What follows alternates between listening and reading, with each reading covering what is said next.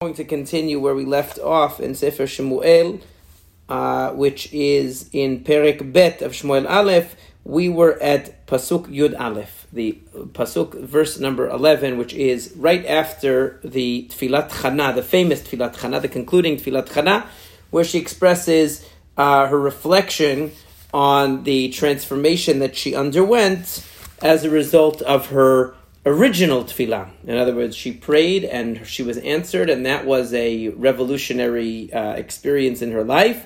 And she reflected on the general idea that God's plan transcends everything. So we are up to Yud Aleph. Vayelech Elkanah haramata el beto al beto, v'anar haya mesheret et Hashem et bnei Eli HaKohen. So as according to plan, Elkanah returned to his home, and the young boy, whom we know as Shmuel, remained with Eli, continued serving Hashem before Eli HaKohen. Eli HaKohen would become his mentor.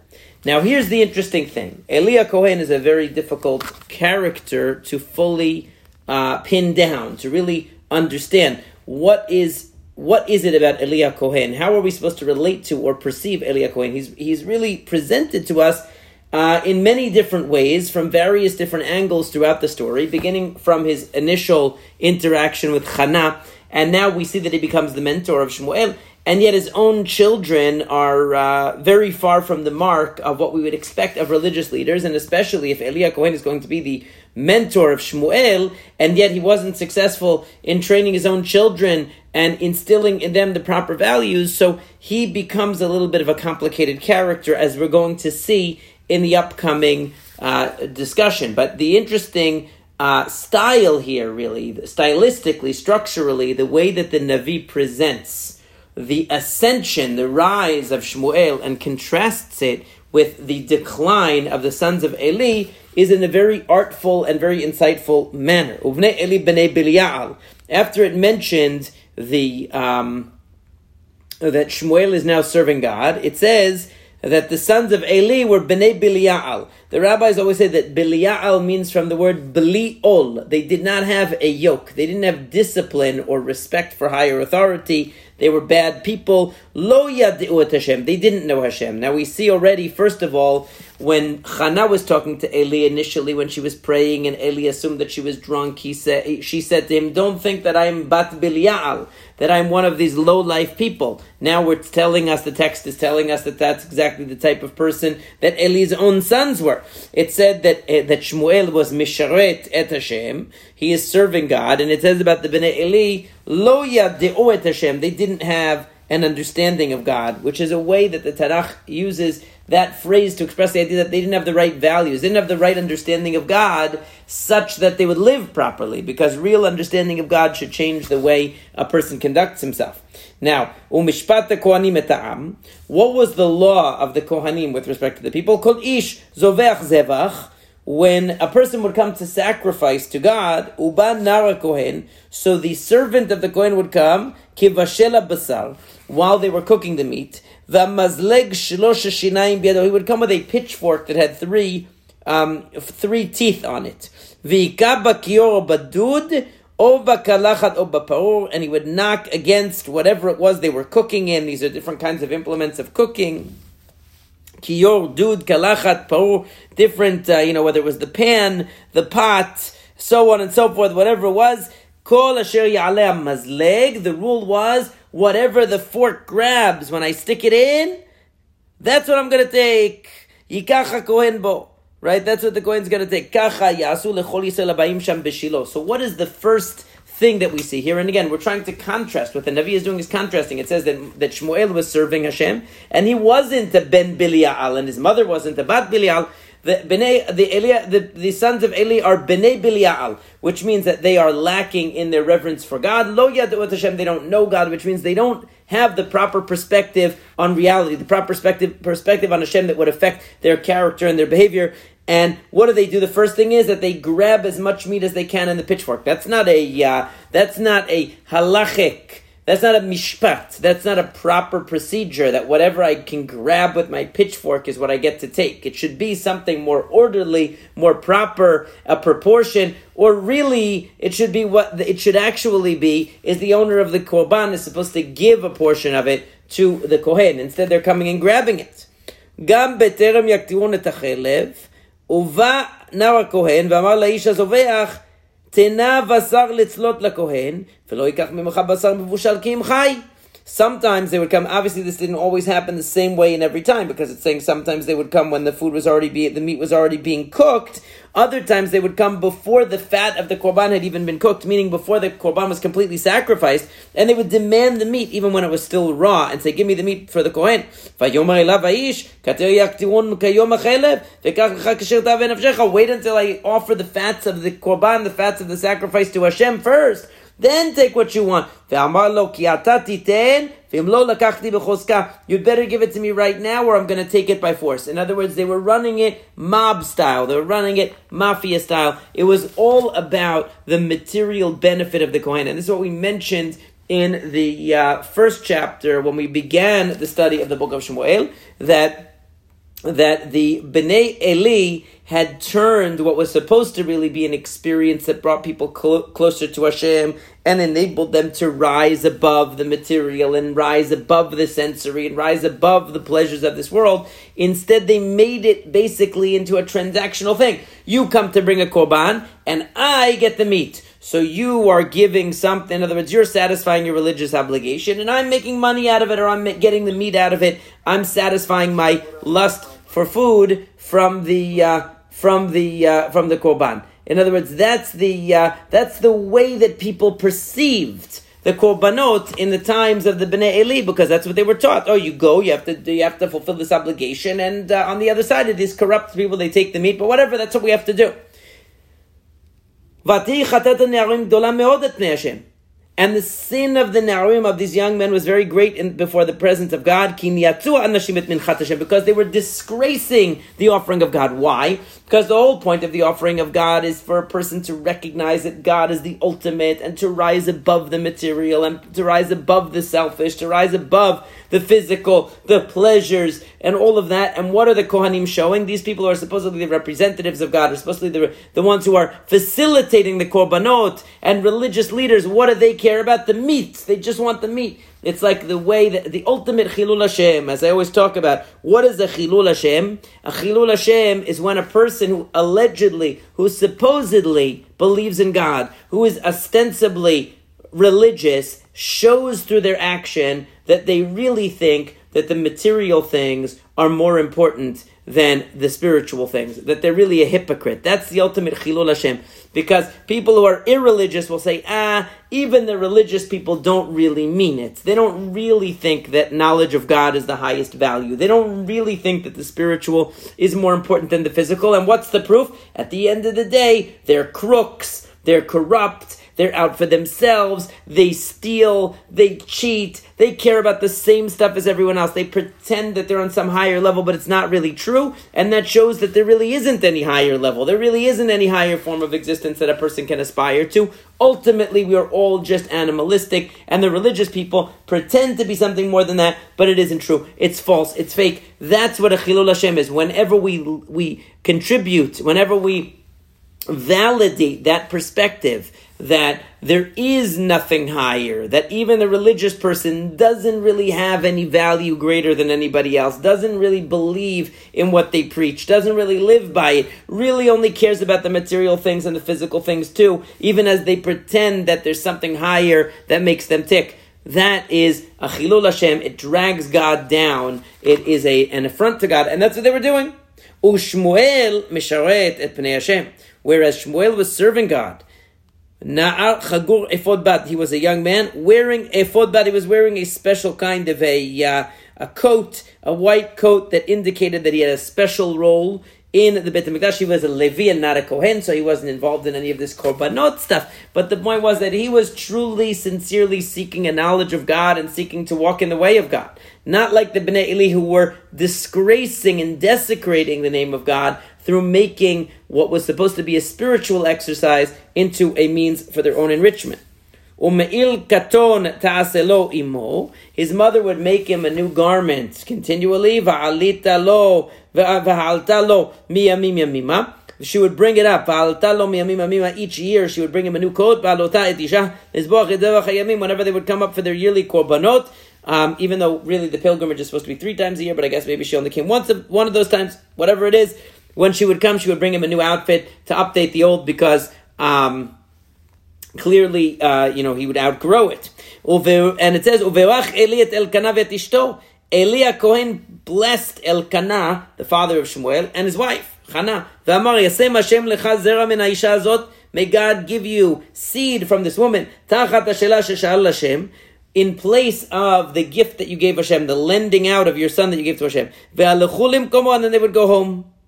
And ki fakad Hashem et Chana, vatar vatelet shlosha vanim u'shtei vanot. In fact, Chana ended up having 3 more sons and 2 daughters. Vayigdal nar Shmuel im Hashem. And meanwhile, Shmuel was growing up with Hashem. He was growing up, and instead of being influenced by the corruption of the Bnei Eli, he was really absorbing the true message of the Beit HaMikdash and the true message of Torah. But what you see from here is that Chana wasn't actually infertile. This is what I mentioned in the first parak, when we learned the first chapter, or the first installment of the series, that Chana obviously naturally could have children.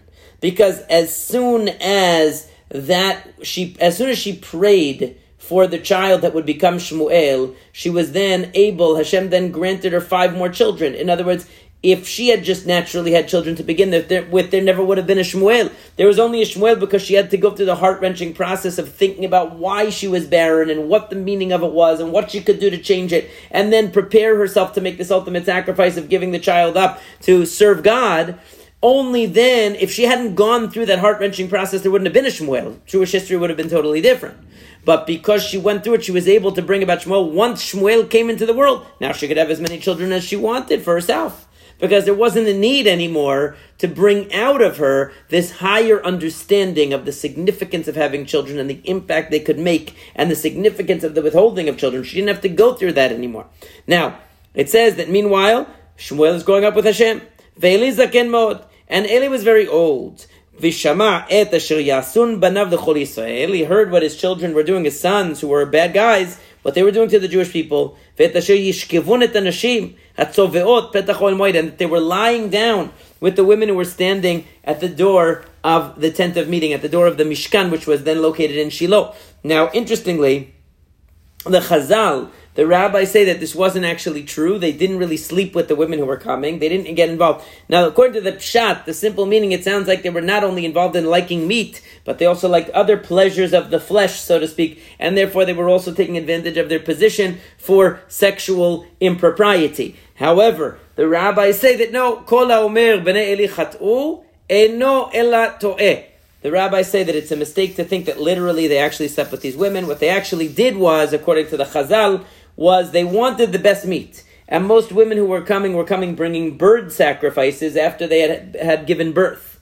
So after the period of impurity had passed, they would bring after the either 40 days after a boy, or it would be for the 80 days after a girl, because it was either 7 days of impurity, 33 days of what's called Yemei Toar, or you would have 14 days of impurity and 66 days of Yemei Toar. Either way, after that period, they would bring sacrifices. And they were just birds, so that didn't interest the Bnei Eli so much. They wanted the meat. So they would make those ladies wait online very late, and sometimes they would wait so late that they would have to sleep over at the Mishkan to wait to be on the front of the line the next day.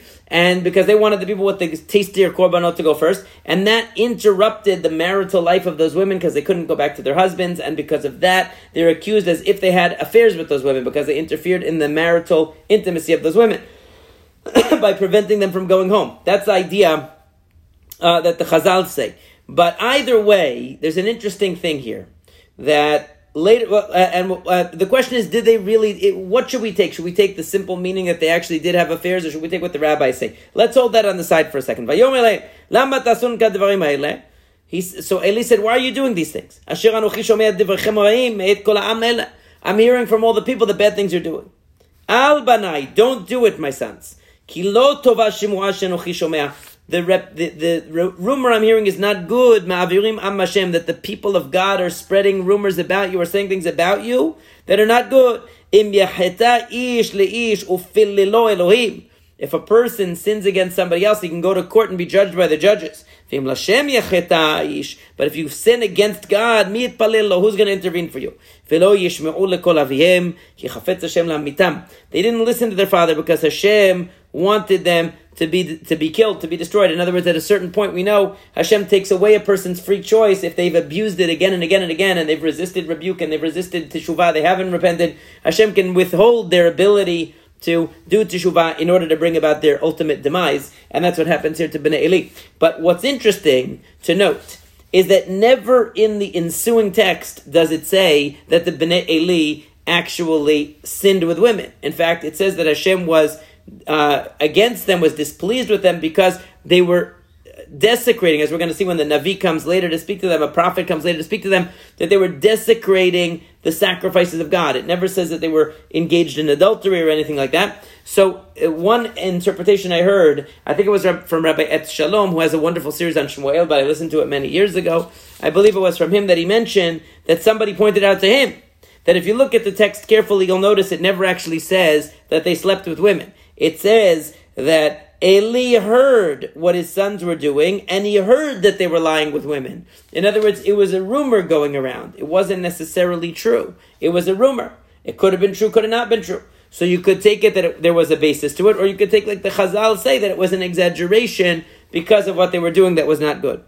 In any case, Ve'anar Shmuel olech v'gadel v'tov, gam im Hashem v'gam im anashim. Look at the contrast. Again, the Navi keeps weaving together the contrast.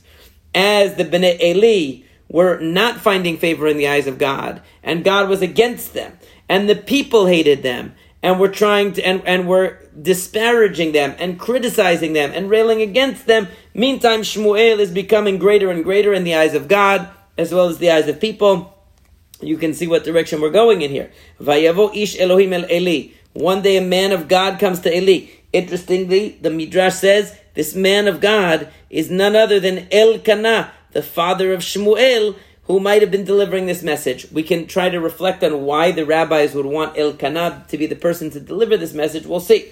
But in the meantime, Vayomer elav, Ko amar Hashem, Haneglo negleti al bet avicha, Biotam b'Mitzrayim lebet Paro. He said, did I appear? Meaning that, did I not? He's saying it in what we call a rhetorical question. Did I not appear to the house of your father while they were still in Egypt? He's talking about to Aharon, because these are Kohanim who are descendants of Aharon. And I chose from all of the tribes of Israel, I chose Aaron as a Kohen, la'alot al mizbechi la'aktir ketoret laset efod lefanai, to offer sacrifices on the altar, and to bring the incense, and to carry the ephod, which is to carry basically the bigdei kehuna, the clothing of the kohen, in front of me. Ve'tena lebet avicha ve'et kol ishe bnei Israel, and I gave to your father's house all of the burnt offerings of Israel. The benefits of them go to the kohanim to support the kohanim. Lama tiv'atu b'zivchi u'minchati. Why are you rejecting or mistreating, dishonoring? Literally means kicking. Why are you kicking my sacrifice and my offering, asher tziviti ma'on, that I commanded to be brought in the Bet HaMikdash, v'techabed et banecha mimeni. He's even criticizing Eli. He's saying, you're honoring your sons more than me. Lavriachem merishit kol minchat Yisrael la'ami. He's saying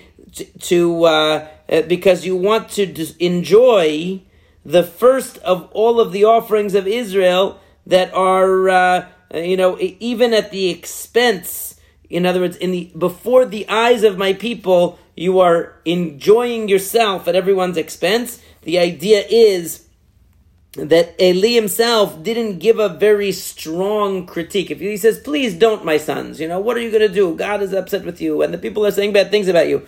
But he didn't put a stop to it, right? He allowed it to go on, and meaning that even he it was benefiting from the way that they were running things. He took a kind of a hands-off approach. He didn't do it himself, but he wasn't really taking an active stance trying to prevent the corruption from continuing. So the idea is that the Navi even includes him, that you yourself are enjoying the first of all of the offerings. In other words, you're putting yourself before God. You're putting your sons before God. You're putting yourself before God. And that's the opposite of what a Kohen is supposed to do.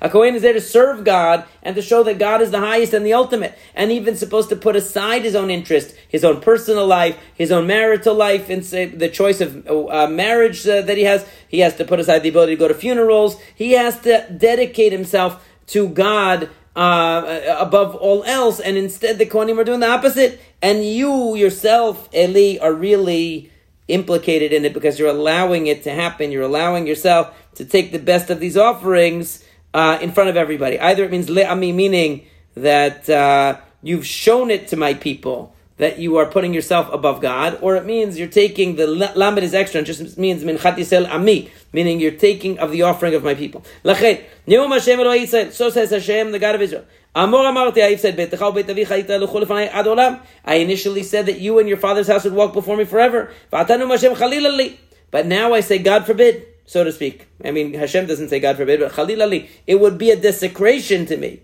Ki mechabedai yachabed. I will honor those who honor me. Uvozai yekalu, and those who dishonor me, yekalu, they will be dishonored.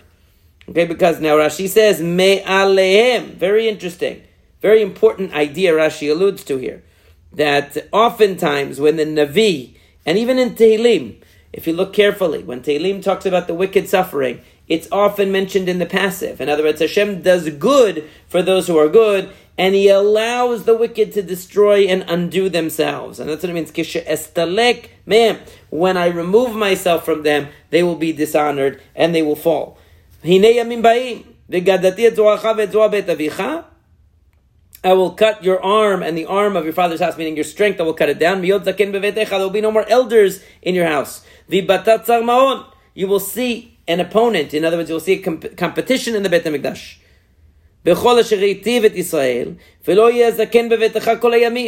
You will see, as things get better and better for the Jewish people, that it will not be to your advantage. You will not be able to benefit from it anymore. You will be either it means you will be in a position of limitation, of tsar, where you are limited in the Beit HaMikdash as everything is going well for everyone else, or it means that you will see a competition there, a competitor, and there will be no more elders in your house. He says,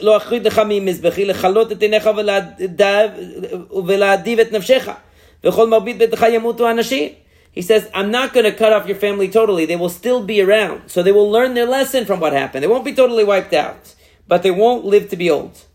They will die young.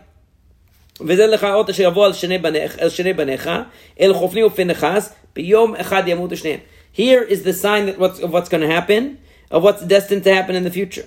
That your family is going to become secondary in the Beit HaMikdash. They're going to lose their primacy, even as things get better for the Jewish people. Your two sons, Chofni and Pinchas, will die on the same day. I'm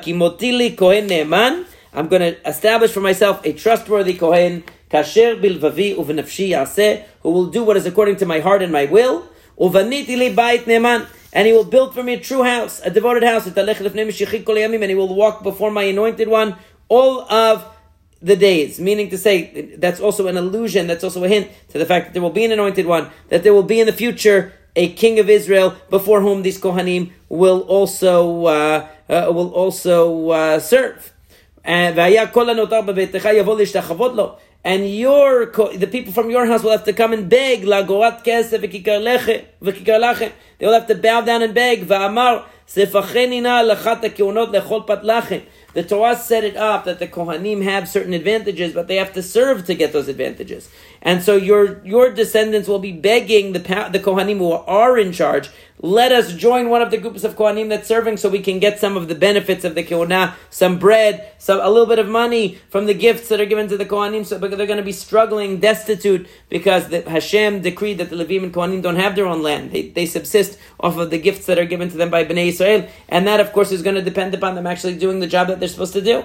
And so if they're not doing that job, they're going to have to beg to be a part of it in order to be able to benefit from it. So the point was that since they disgraced, discredited, distorted, hijacked the whole system of the Beit HaMikdash for their own enrichment and aggrandizement, it's going to be the opposite. They're going to be excluded from it, and they're going to be begging to be able to have some of that benefit just in order to survive. But you see from here that there is a contrast between the ascendance, the rise, the ascent of Shemuel to higher and higher levels in the service of God, and the descent, the lowering of the Bnei Eli, and finally a Navi comes to inform Eli what's going to happen, which is that his two sons are going to die on the very same day. That's going to be a sign of the impending doom for the whole house of Eli, that they're going to lose their grip on the Beit HaMikdash. They're going to become at the bottom of the barrel. They're going to have a curse that they won't live to old age, and they're going to have a curse that they're going to be destitute. And these, in other words, the opposite of what you want when you want to build strength and you want to establish yourself is you need longevity, you need health, you need wealth. And that's what they were trying to build. They're trying to build an empire for themselves at the expense of the Beit HaMikdash. Instead, they're going to be at the bottom of the barrel. They're going to be around to see it, so maybe they will learn from it. And as we're going to see, there is a hint later on in the Navi that they have an opportunity. They even have a possibility of doing teshuvah for this chet, and maybe even for this decree to be lifted. But so it's not 100% set in stone if they really change themselves. But being where it stands right now, it's midah keneged midah. It's measure for measure that they get this punishment because of the way in which they acted. Now, why would Hashem send Elkanah, the father of Shemuel? According to the Midrash, he is the one who brings the message. And as we're going to see, Shemuel himself later gets the same message and has to convey it to Eli. In different words, basically the same message. The idea is, of course, Elkanah and his wife are really the parents of Shemuel. In other words, they are the parents who have brought up a child, or who have been instrumental in the bringing up of a child in the proper way, in the proper path, who is going to serve God truthfully and honestly and wholeheartedly, and put their own honor and their own interests aside for the sake of the Jewish people, for the sake of the honor of Hashem. That's why they gave up Shmuel to the Beit HaMikdash. Whereas you have Eli, who in his weakness, in his desire to save face, in his desire to keep good relations with his kids and not alienate them, not hurt their feelings too much, and maybe secretly because he enjoyed a little bit benefiting from their corrupt activities, he didn't want to say anything. He put himself and he put his children's honor ahead of the honor of God, as opposed to what Hannah and Elkanah did, which was putting the honor of God and the benefit of the Jewish people, spiritual benefit of the Jewish people, before their own. And therefore Elkanah has now been elevated even to the level of a Navi, to the level of a prophet, who's able to deliver this message to the father, who is his opposite in a way, who represents everything that he isn't. They're sort of a contrast with one another. He's the one who comes to deliver the message to Eli prior to the start of the downfall of the house of Eli. So Be'ezrat Hashem, tomorrow, same time, same place on Zoom, we will continue with chapter 3, the exciting first prophecy of Shmuel. Really fascinating chapter for many reasons, both in terms of what it shows us about the unfolding story, but also what it shows us about prophecy and how prophecy develops and how a prophet experiences prophecy. Really amazing chapter. Please join us for that tomorrow.